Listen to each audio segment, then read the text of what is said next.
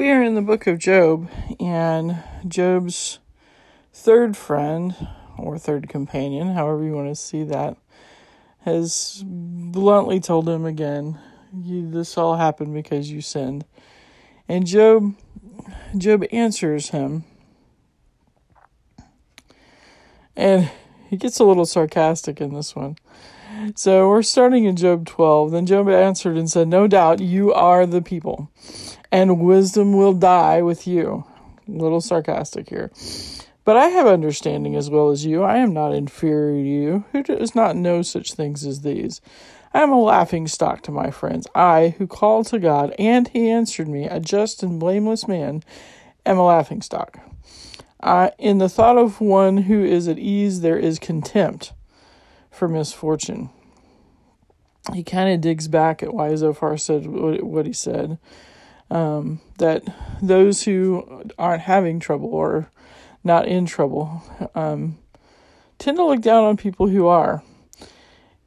"It is ready for those whose feet slip. The tents of robbers are at peace, and those who provoke God are secure, who bring their God in their hand." So he's kind of poking back and saying, hey, you think that just because you have something in your hand, even if you took it wrongly, that God's in your favor, but that provokes God. "But ask the beasts, and they will teach you, the birds of the heavens, and they will tell you, or the bushes of the earth, and they will teach you, and the fish of the sea will declare to you. Who among all these does not know that the hand of the Lord has done this?" And the reason Job says that is he's saying, I believe in God more than I believe in anything else. So if good or bad, ultimately, God is in control, is what he is saying here. "In his hand is the life of every living thing, and the breath of all mankind. Does not the ear test words as the palate tastes food? Wisdom is with the aged, and understanding in length of days. With God are wisdom and might." And here he goes, he lists one excellency of God after another. "He has counsel and understanding. If he tears down, none can rebuild. If he shuts a man in, none can open. If he withholds the waters, they dry up. If he sends them out, they overwhelm the land. With him are strength and sound wisdom. The deceived and the deceiver are his. He leads counselors away stripped, and judges he makes fools. He looses the bonds of kings and binds a waistcloth on their hips. He leads priests away stripped and overthrows the mighty. He deprives of speech those who are trusted and takes away the discernment of the elders. He pours contempt on princes and loosens the belt of the strong. He uncovers the deeps out of darkness and brings deep darkness to light. He makes nations great, and he destroys them. He enlarges nations and leads them away. He takes away understanding from the chiefs of the people of the earth and makes them wander in a trackless waste. They grope in the dark without light, and he makes them stagger like a drunken man."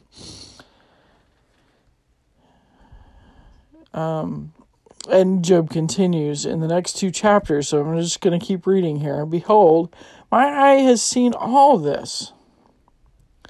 Now, we don't know exactly when Job lived, but apparently it was a time of turmoil. If you listen to that last little bit, he'd seen kings or those who thought they were ruling become servants. He'd seen things overthrown. Probably Job was close enough to the flood to remember the flood, or it to be not too many generations back. So Job is going, wait a minute, we know that God brought the flood. We know that God destroyed the Tower of Babel. You know these things. "Behold, my eye has seen all this, my ear has heard and understood it. What you know, I also know. I am not inferior to you. But I will speak to the Almighty, and I desire to argue my case with God. As for you, you whitewashed with lies, worthless physicians are you all. Oh, that you would keep silent, and it would be your wisdom. If you can't say anything wise, Job is saying you should be quiet. I should follow this more often. Hear now my argument and listen to the pleadings of my lips. Will you speak falsely for God and speak deceitfully for him? Will you show partiality toward him? Will you plead the case for God? Wow. You know, a lot of times we want to plead the case for God instead of giving the testimony of God. And Job actually takes that whole idea apart here. Will it be well with you when he searches you out? Or can you deceive him as one deceives a man? He will surely rebuke you if in secret you show partiality. I have a feeling Job knew his buddy well enough to know what he did in private. Will not his majesty terrify you and the dread of him fall upon you? Your maxims are proverbs of ashes. Your defenses are defenses of clay. Let me have silence, and I will speak, and let come on me what may. Why should I take my flesh in my teeth and put my life in my hand? Though he slay me, I will hope in him.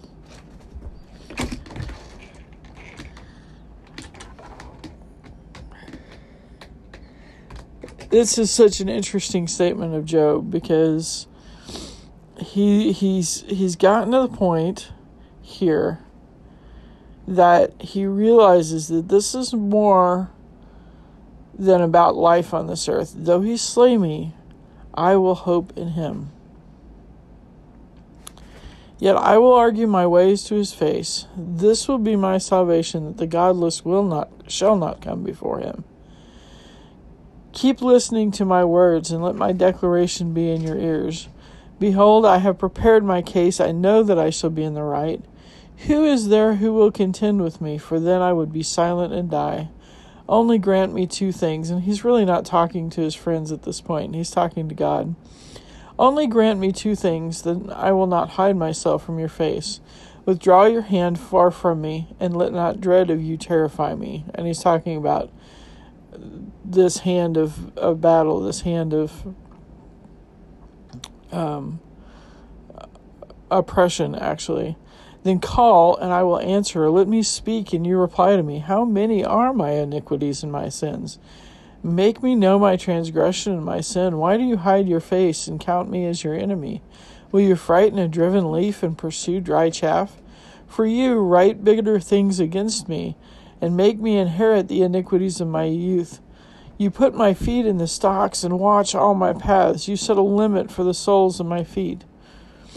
Man wastes away like a rotten thing, like a garment that is moth-eaten. Man who is born of a woman is few of days and full of trouble. As Job continues in the next chapter, he comes out like a flower and withers. He flees like a shadow and continues not. And do you open your eyes on such a one and bring me into judgment with you? Who can bring a clean thing out of an unclean? There is not one. Since his days are determined, and the number of his months is with you, and you have appointed his limits that he cannot pass, look away from him and leave him alone, that he may enjoy like a hired hand his day. For there is hope for a tree, if it be cut down, then it will sprout again, and that its shoots will not cease. Though its root grow old in the earth, and its stump die in the soil, yet at the scent of water it will bud, and put out branches like a young plant. But a man dies, and is laid low. Man breathes his last, and where is he? As waters fail from a lake, and a river wastes away and dries up, so a man lies down and rises not again, until the heavens are no more. He will not awake or be roused out of his sleep. Notice Job mentions this, till the heavens are no more. So you start seeing these hints of Job going, there is more to this. There is more to this. Or that you would hide me in Sheol, that you would conceal me until your wrath be past, that you would appoint me a set time and remember me. If a man dies, shall he live again? All the days of my service I would wait, till my renewal should come. You would call, and I would answer you. You would long for the work of your hands. For then you would number my steps. You would not keep watch over my sin. My transgression would be sealed up in a bag, and you would cover over my iniquity. But the mountain falls and crumbles away, and the rock is removed from its place. The waters wear away the stones. The torrents wash away the soil of the earth. So you destroy the hope of man. You prevail forever against him, and he passes. You change his countenance and send him away. His sons come to honor, and he does not know it. They are brought low, and he perceives it not. He feels only the pain of his own body, and he mourns only for himself. So there for a second, there's this flash of understanding of beyond that. And then he comes back to, but this is the way it ends on this earth. And it's true. We most of us, there's been 2 exceptions, all face death. And Job is groping with that reality. But in the middle of that,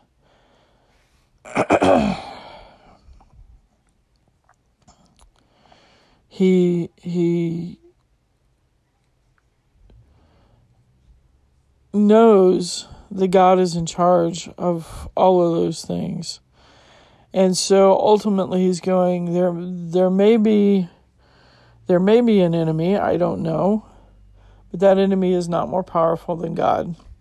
And God has set a limit on days, and you know, he did. And he does. And so Job is kind of going, all right, there's going to be a day beyond this. And he obviously doesn't fully understand that. But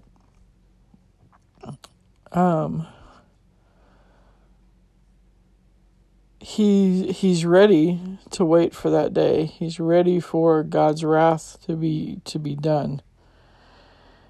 And so there's little foreshadowings of what we see in better understanding as the Bible progresses, as God reveals himself more and more to man. But we see hints of all of it in this beautiful book of Job. Now, in Job 15, Eliphaz comes back on the scene, and we'll talk about that later. Pray with me. Father God, you are in charge of all things. You do limit our days. You did tell us that when we as humans took of the fruit of the tree of good and evil, that we would die. And Lord, you have to this point allowed death, and you will allow death until there's a new heavens and a new earth, according to your word. It's a hard thing for us to struggle with, because that really was not part of the Garden of Eden, and it was never intended to be. And it won't be a part of your kingdom. It's not something our hearts are supposed to understand. But something else we don't understand is our hearts are supposed to walk with you. And yet somehow Job understood that. He understood that we were intended to have dialogue with you. And that's a beautiful thing. A beautiful thing. And yet, he goes through the trouble and the trials. You allowed the troubles and the trials of this earth to touch Job just as much as anyone else. You show no partiality. And sometimes we don't like that.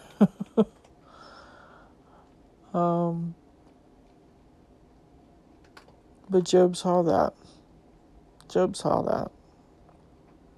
Lord, help us to have the faith of Job, even when we don't understand, but to have the faith that you're in control, and that ultimately you're going to call us, and we're going to answer you in an eternal place that is beyond your wrath, beyond this earth, beyond the heavens. that are here now. Thank you, Lord. Thank you, Jesus, for taking on our sin and our iniquity. Job mentions that he did have sins of his youth, but had lived blameless as he grew older. And so, Lord, just thank you for redeeming us. Thank you for dying for our sins so that we might live eternally to you. And thank you that eternity in our souls starts the moment that we accept you as Lord and Savior.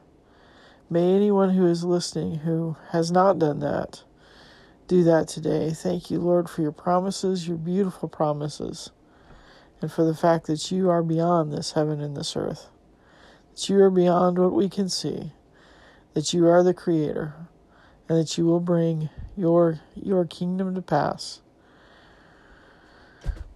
Thank you.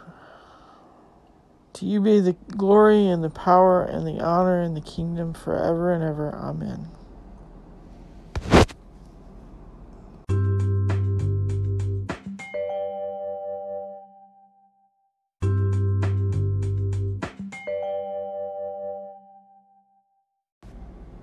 Hi, this is Trained by Grace 2 with Catherine Elizabeth, and if you would like to reach out to me, leave a message at the end of the recording. There's a possibility to answer a question there, or give me an email at trainedbygrace2@gmail.com. Love to hear from you. God bless you, and remember, you are one of His excellencies.